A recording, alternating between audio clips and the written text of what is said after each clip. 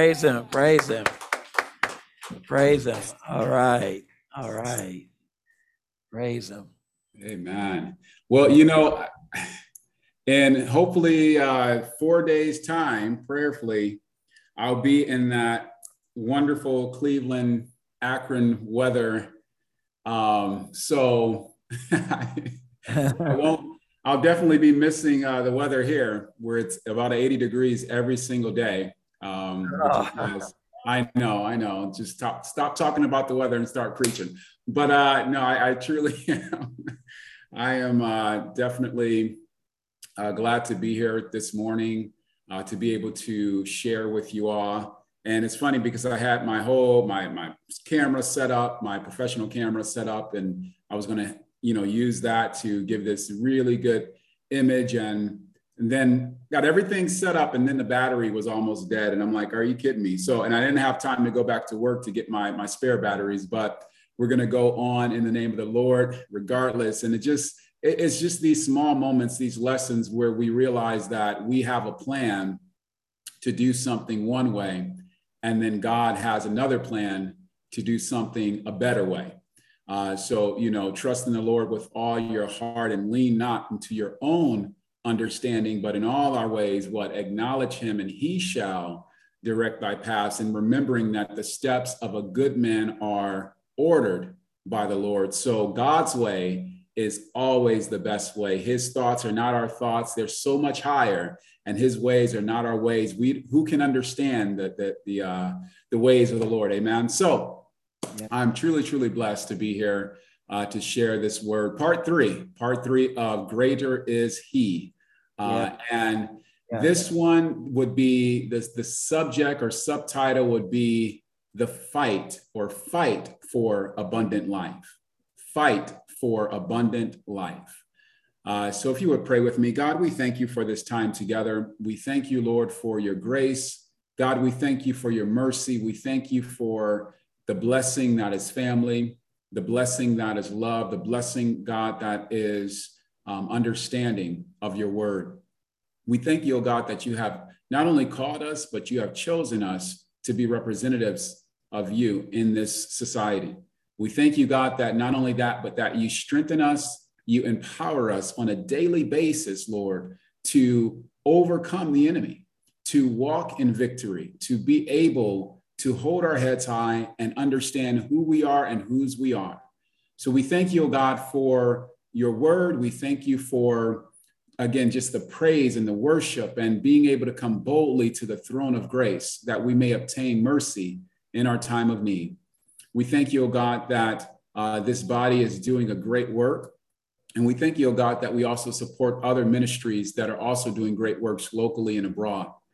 So we ask, oh God, for clarity, accuracy, balance, and clarity as the word goes forth this morning. Ask, oh God, that your word would go into the hearts of the people who will hear it today, that we would be blessed, that we would be strengthened, encouraged, empowered, oh God, that we would move forward from this day, walking even more abundantly in the life that you have for us. So we thank you and we praise you, Lord, in Jesus' name, amen.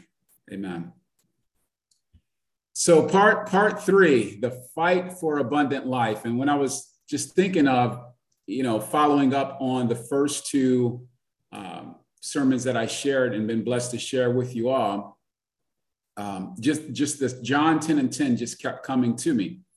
And, as we all know, in King James, it says, the thief cometh not, but for to steal and to kill and to destroy. And we covered that in part two, the thief's purpose, the thief's agenda. We also talked about what the thief is stealing and trying to steal, and then how we can best shield ourselves from being robbed, amen? From being robbed, from being killed, and from being destroyed.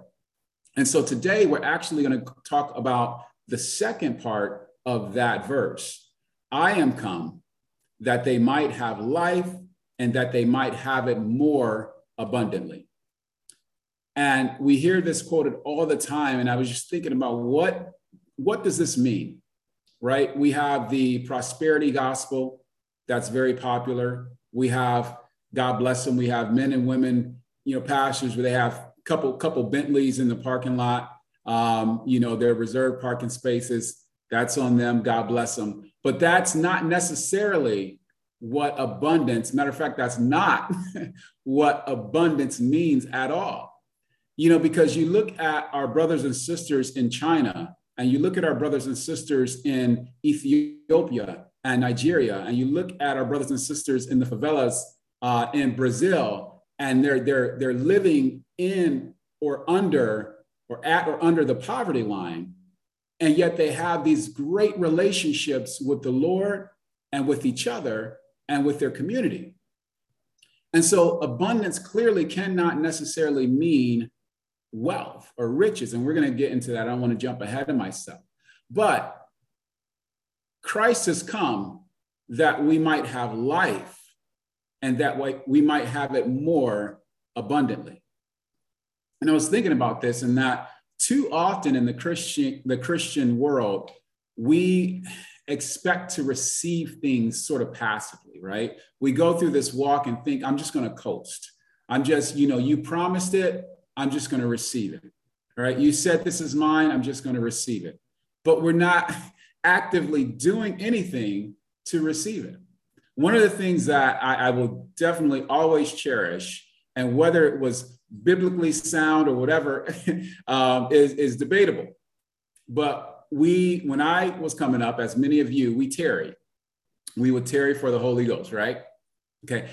I don't even know if churches still do that nowadays. But I remember down in Zanesville, where many of us had our most powerful experiences and our come to Jesus moment, the fairgrounds there.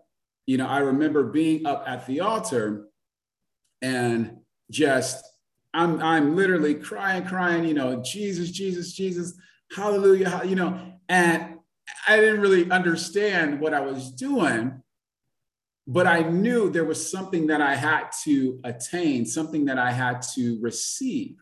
And so there was nothing passive about that moment.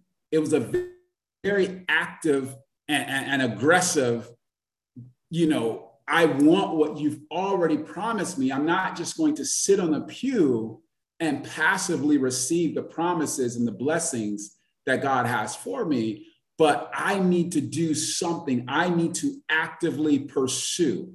Any person who needs anything worth having, right, is worth fighting for. And that's a secular quote, but you have to pursue it in order to receive it. And so I was thinking about this in relationship to this scripture. We can't passively resist the thief. We can't passively resist the enemy, right? Because the enemy, he walks about as a roaring lion, seeking whom he may devour. But it's one of those things where the Bible promised us that if we resist him, he will flee from us. So our resistance is not a passive resistance. Our resistance is an active resistance in which we have to fight. We have to do something. We have to be engaged in this battle if we want to walk in the victory and the prosperity and the abundance that is promised to us. And so every time when I was looking through scripture, every time the people of God, the chosen people, won a battle, it involved action, even victories that were promised, right? I can't think of anyone that ever passively won a fight. Now, I was thinking about the fight in 74, right? Way before I was born. But in Zaire with Muhammad Ali and George Foreman. Some of you probably watched that live, right? Again, I was 7 years before my birth, but God bless you, seasoned saints. So in this fight, Muhammad Ali, as you know, was the underdog, and George Foreman was the heavyweight champion, and just bent on destroying Ali with this raw power that he had. And one of the things that came out of that fight, an adjustment that Ali made after actually the first round, was he employed this technique called the rope-a-dope, wherein he allowed the stronger Foreman to just wail away at him round after round, but it wasn't passive. Even that wasn't passive, because while he was on the ropes, there was a strategy he was actively employing. So not only was he moving out of the way of some of the most powerful shots in a very confined space, but he was also guarding the most important organs and his face and his rib cage while up on the ropes, allowing his enemy to tire himself out. So he was actively engaged in this strategy in order to achieve the victory. And in that same way, we have to have that same mindset that the enemy is going to attack every single day. There are no days off. We talk about that in the fitness world. You take a rest day, but it's still a day that you're doing something. No days off. And the enemy has that mindset when it comes to the people of God, the people who are chosen. There are no days off. You can't let these people have a day where they're just coasting in Christianity. So I'm going to find some way to come against them. But if we're guarding, as Ali did, even in those moments where we may feel pressed on every side by the enemy, if we're guarding our face and we're guarding our rib cage and our heart, right? Then no matter what the enemy throws at us, we're going to be all right. And not only that, he's going to tire out, because the Bible says resist him, and what? He's going to flee.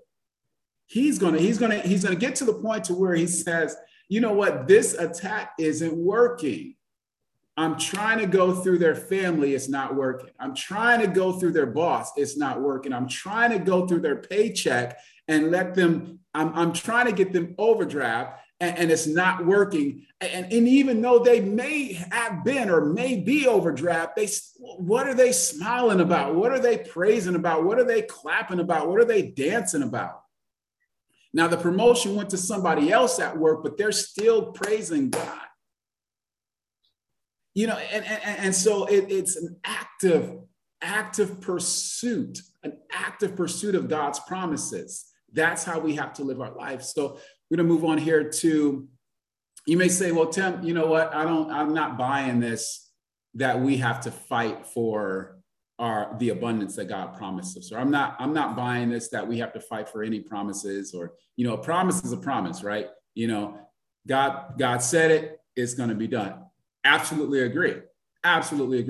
But even in 2 Chronicles 20, one of my most favorite battles of all time, where Jehoshaphat they were told, the prophet, the Lord spoke through the young man at the time and said, the battle is not yours in verse 15, but the Lord's. And so you're thinking, okay, yeah, I get that. It's not our fight. It's not our struggle. It's not it's not for us to engage the enemy, quote unquote. But if you go down to verse 17, it also says what you have to do in order to see the victory. What does it say? Stand firm, hold your position, and see the salvation of the Lord. Now, Elder Rod's probably going to take that and preach a whole different sermon at some point on hold your position, because I kind of wanted to do that. But stand firm, hold your position, and see the salvation of the Lord. Those are active words. You are actively doing something. The battle is not yours. No, the victory is already won. The war, the eternal war, has already been decided. But I need you, in order to be victorious today and tomorrow and the next day, I need you to stand firm. I need you to hold your position. Well, what does that remind you of when you hear stand firm? I immediately thought of Ephesians 6, 13 through 17.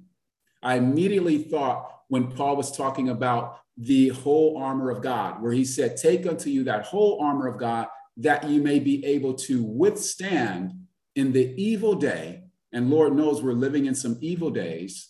And he says, and having done all, to what? To stand. And then the rest of that passage goes about, we talked about this in the last sermon, but it talks about how we stand and what we should be protecting and how we fight. Amen. So I hope this is starting to connect. The pieces are starting to connect for you. But what is the abundant life? Because again, if it's not the riches, the financial wealth that has been preached, that we see on Instagram, that we see on TikTok, that we see, anybody under 40 probably doesn't really use Facebook that much, but on Facebook, and you're like, Tim, stop messing with the seasoned saints today. All right. So, but, hey, I'm now 40 and, so I don't even use Facebook that much either. But if it's not that lifestyle, right? There's a show that I used to watch growing up, Lifestyles of the what? Rich and Famous, I believe. Just the most gaudy and just, annoying show when you didn't grow up with the silver spoon and you're seeing all these people flash about, I was looking at this promo, and I'm getting a little bit off track here, but I was looking at this promo on Netflix last night and it just popped up. It said Selling Tampa, and the trailer in the Selling Tampa, I don't know, some of you probably watched this, but it's about real estate and it's about this Black owned company, and God bless them. They have real estate all along the coastline in Tampa. And so the one guy was talking about how, he said, we bought this house for about, he didn't even know, 16 point something million, something like that. Just, rattling off numbers like 16 point something million is like a couple $100 to me, right? And he said, if we sell it, we'll probably sell it for 20, maybe 30 something $million. And I'm just like, the amount of money that is being circulated, and yet also the amount of unfulfillment and the amount of despair and the amount of people who are not happy and don't have the joy of the Lord. And so I thought about, what is the abundant life? Well, the abundant life is life in the Spirit, according to Galatians 5:25. If we live in the Spirit, let us also walk in the Spirit. So the abundant life is life in the Spirit. Abundant life is also freedom. John 8:36. If the Son therefore shall make you free, ye shall be free indeed. Amen. The abundant life is what? The fruit of the Spirit. Galatians 5:22 and 23. But the fruit of the Spirit is love, joy, peace, long-suffering, gentleness, goodness, faith, meekness, temperance. Against such there is no law. So nowhere in those nine things did you didn't see riches, you didn't see money, you didn't see, there was nothing material in what Paul mentioned being the abundant life, being the fruit of the Spirit. And don't get me wrong, I'm not knocking financial prosperity, because the Bible also teaches us the blessing of the Lord makes one rich and adds no sorrow to it. And that's the key that a lot of people leave off, because there are a lot of people who are not necessarily financially blessed by the Lord, that they're blessed by, I believe, the thief.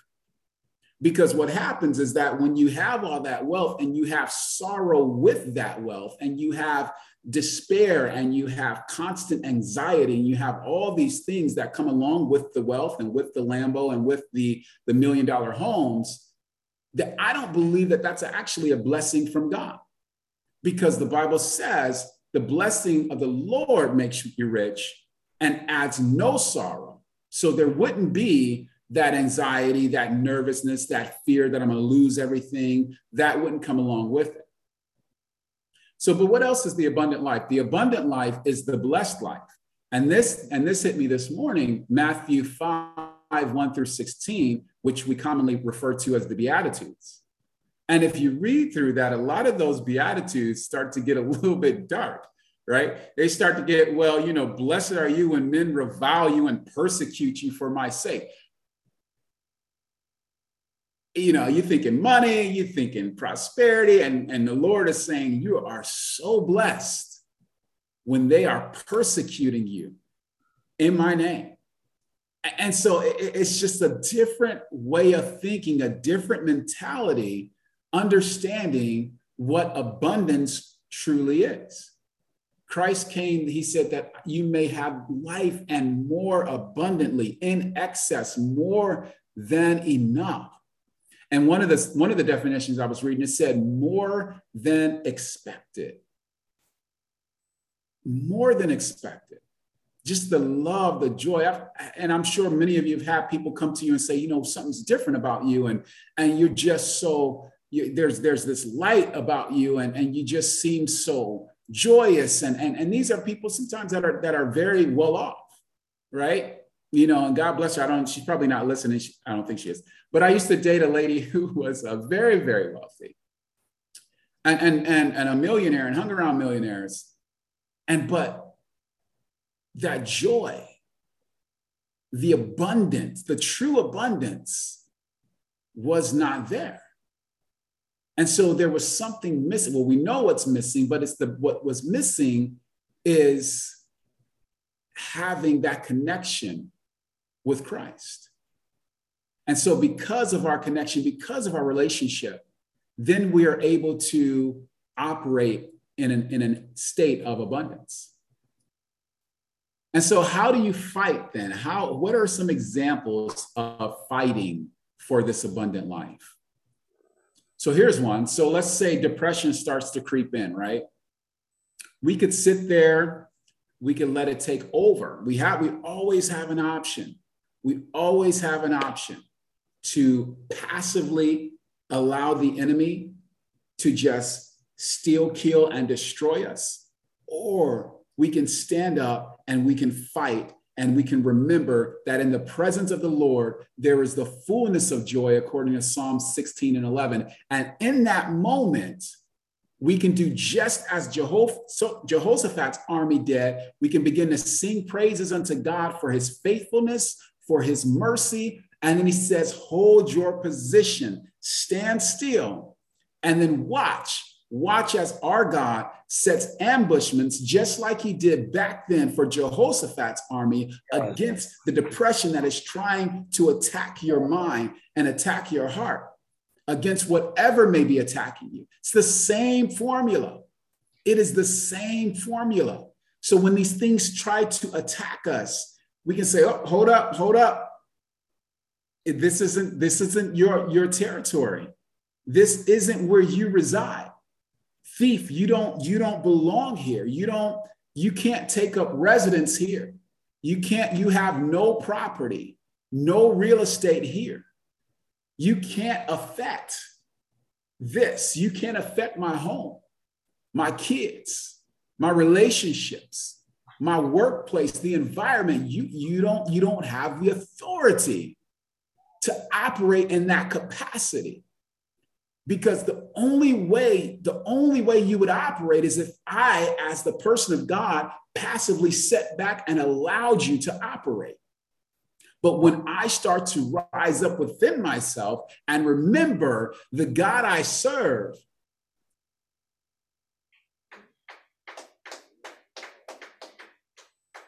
yes.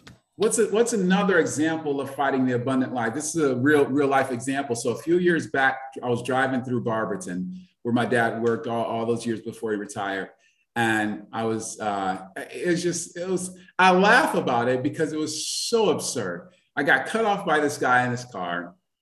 You know, it's a white man in his car, no shirt on, tattoos all his body, whatever. Cut me off. He must have been having a really bad day. Flipped me off. And I'm like, oh, okay, cause I'm on the way to the gym at the time. And then he ended up pulling next to me at the red light. And I'm like, what is wrong with this guy? What's going on? And so he's screaming all these curse words at me. And then he called me the N-word, right? And as Black people, you can call us everything under the sun, but there's just that connection with that particular word that just tries to, as an operative, tries to strike a reactive and responsive chord within us based on our history with that word and our history in the US and the Caribbean. And so I could have gotten out of my car at that moment and I could have fought him, right? And it wouldn't have been a good day for him. But instead, see, this is a real life example of fighting, not people, but fighting for abundance, because this is where abundance rose up inside of me. And instead of getting out there and doing what a lot of people would have or told me I should have, I said, you know what? Abundance tells me that everything you just called me does not apply to me. Every single term you just spoke out of your mouth in rage, I can't connect with because I know who I am. See, the Bible tells me I'm the head and not the tail. You didn't call me that. The Bible also says I'm above only and not beneath. And nowhere out of your just eloquent language did you say that. It also reminds me I'm part of the royal priesthood, a holy nation, a peculiar people. It says I'm blessed in the city and I'm blessed in the field. That means I'm blessed in Barberton right now on this road. I am blessed. As you try to call me out of my name, I can't connect with the name that you call me because I know I've been called and given a new name by my God. And so nothing he said was valid. And so in that moment, that's where the abundant life was able to operate and manifest. And so I took the next few moments while driving to the gym and I began to pray for this man, something I would have never done in the past.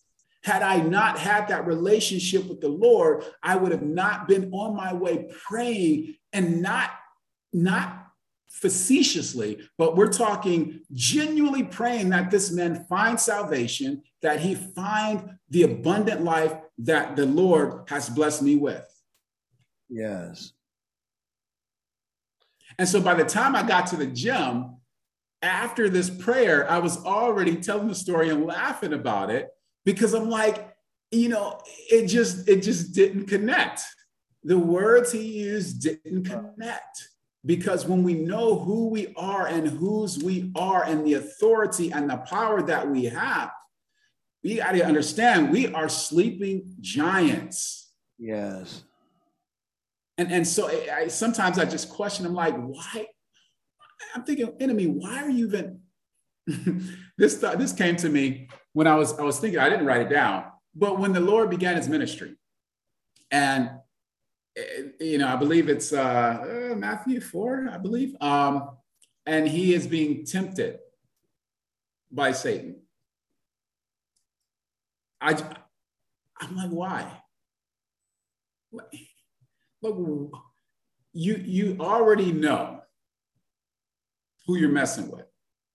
Like, do you have a death wish? I mean, why? And number one, first of all, you know you are very, you're a bad person if Satan himself comes and tries to attack you, right? Because most people, they get tripped up over these little, demons that just got their driver's license and permits. But when Satan himself says, okay, this is so important, I personally have to tempt. The same thing that happened in the garden, right? This is such a monumentous occasion and moment. I personally have to show up to change this, to try to alter this. But little did he know that it was all part of God's plan anyway. So the redemption plan, it's just, I'm like, I don't get it.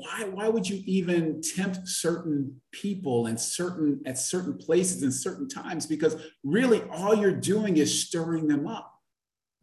So when the enemy is coming against us and it's just like, you would be best to leave us alone and not tempt us and not test us, because just, okay, keep testing me. When I was little, and some of you know this, I got a lot of whoopings. Probably once a day. And I thank my mom for it, and my dad when he did as well. But mom gave the most.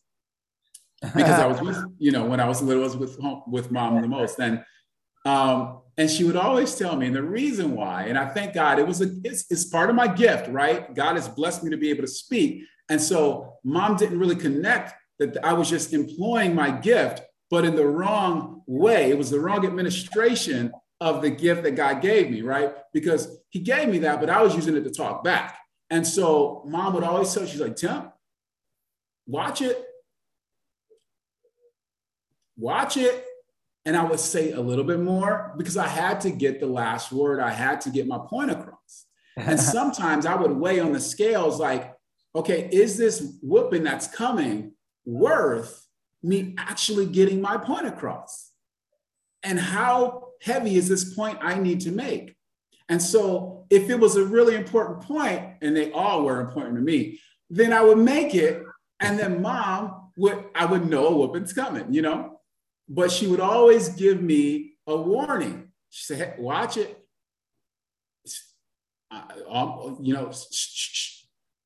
And I would say a little bit more. And then the whooping would come. So, but in that same vein, it's like the enemy coming against us, right? And attacking us. And you just, enemy, watch it. Right. Watch it. You know what? You got one more time. Okay. Right. Then it's like, then you asked for it. And now you drove me to my knees. You drove me into prayer. You drove me into praise. I planned on Netflix and chill tonight, but see, because you were attacking me, now you done drove me into this prostrate position where I am at the throne of the Lord, and now you are fleeing. So you just set yourself up for your own demise. And I don't get why you do that, but I thank God that he's given us the authority and the power and the promise and the abundance to be able to operate in that way on a daily basis. God bless you. Yeah. Amen. Amen. Amen. Amen. Amen. Wow. Amen. Praise God. Beautiful sermon. Beautiful message. Boy, so many nuggets there.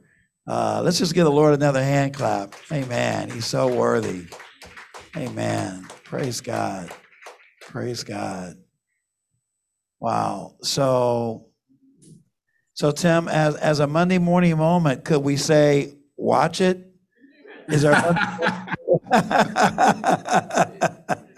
I love it. Watch it is a Monday morning moment.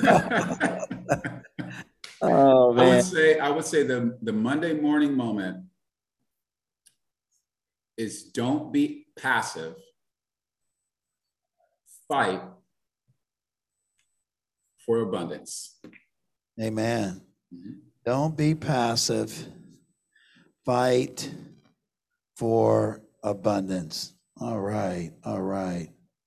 All right. Elder Rod, will you just come and just give thanks for our offering, our gifts? And as Rod, while you're up here, will you just pray over the names on our prayer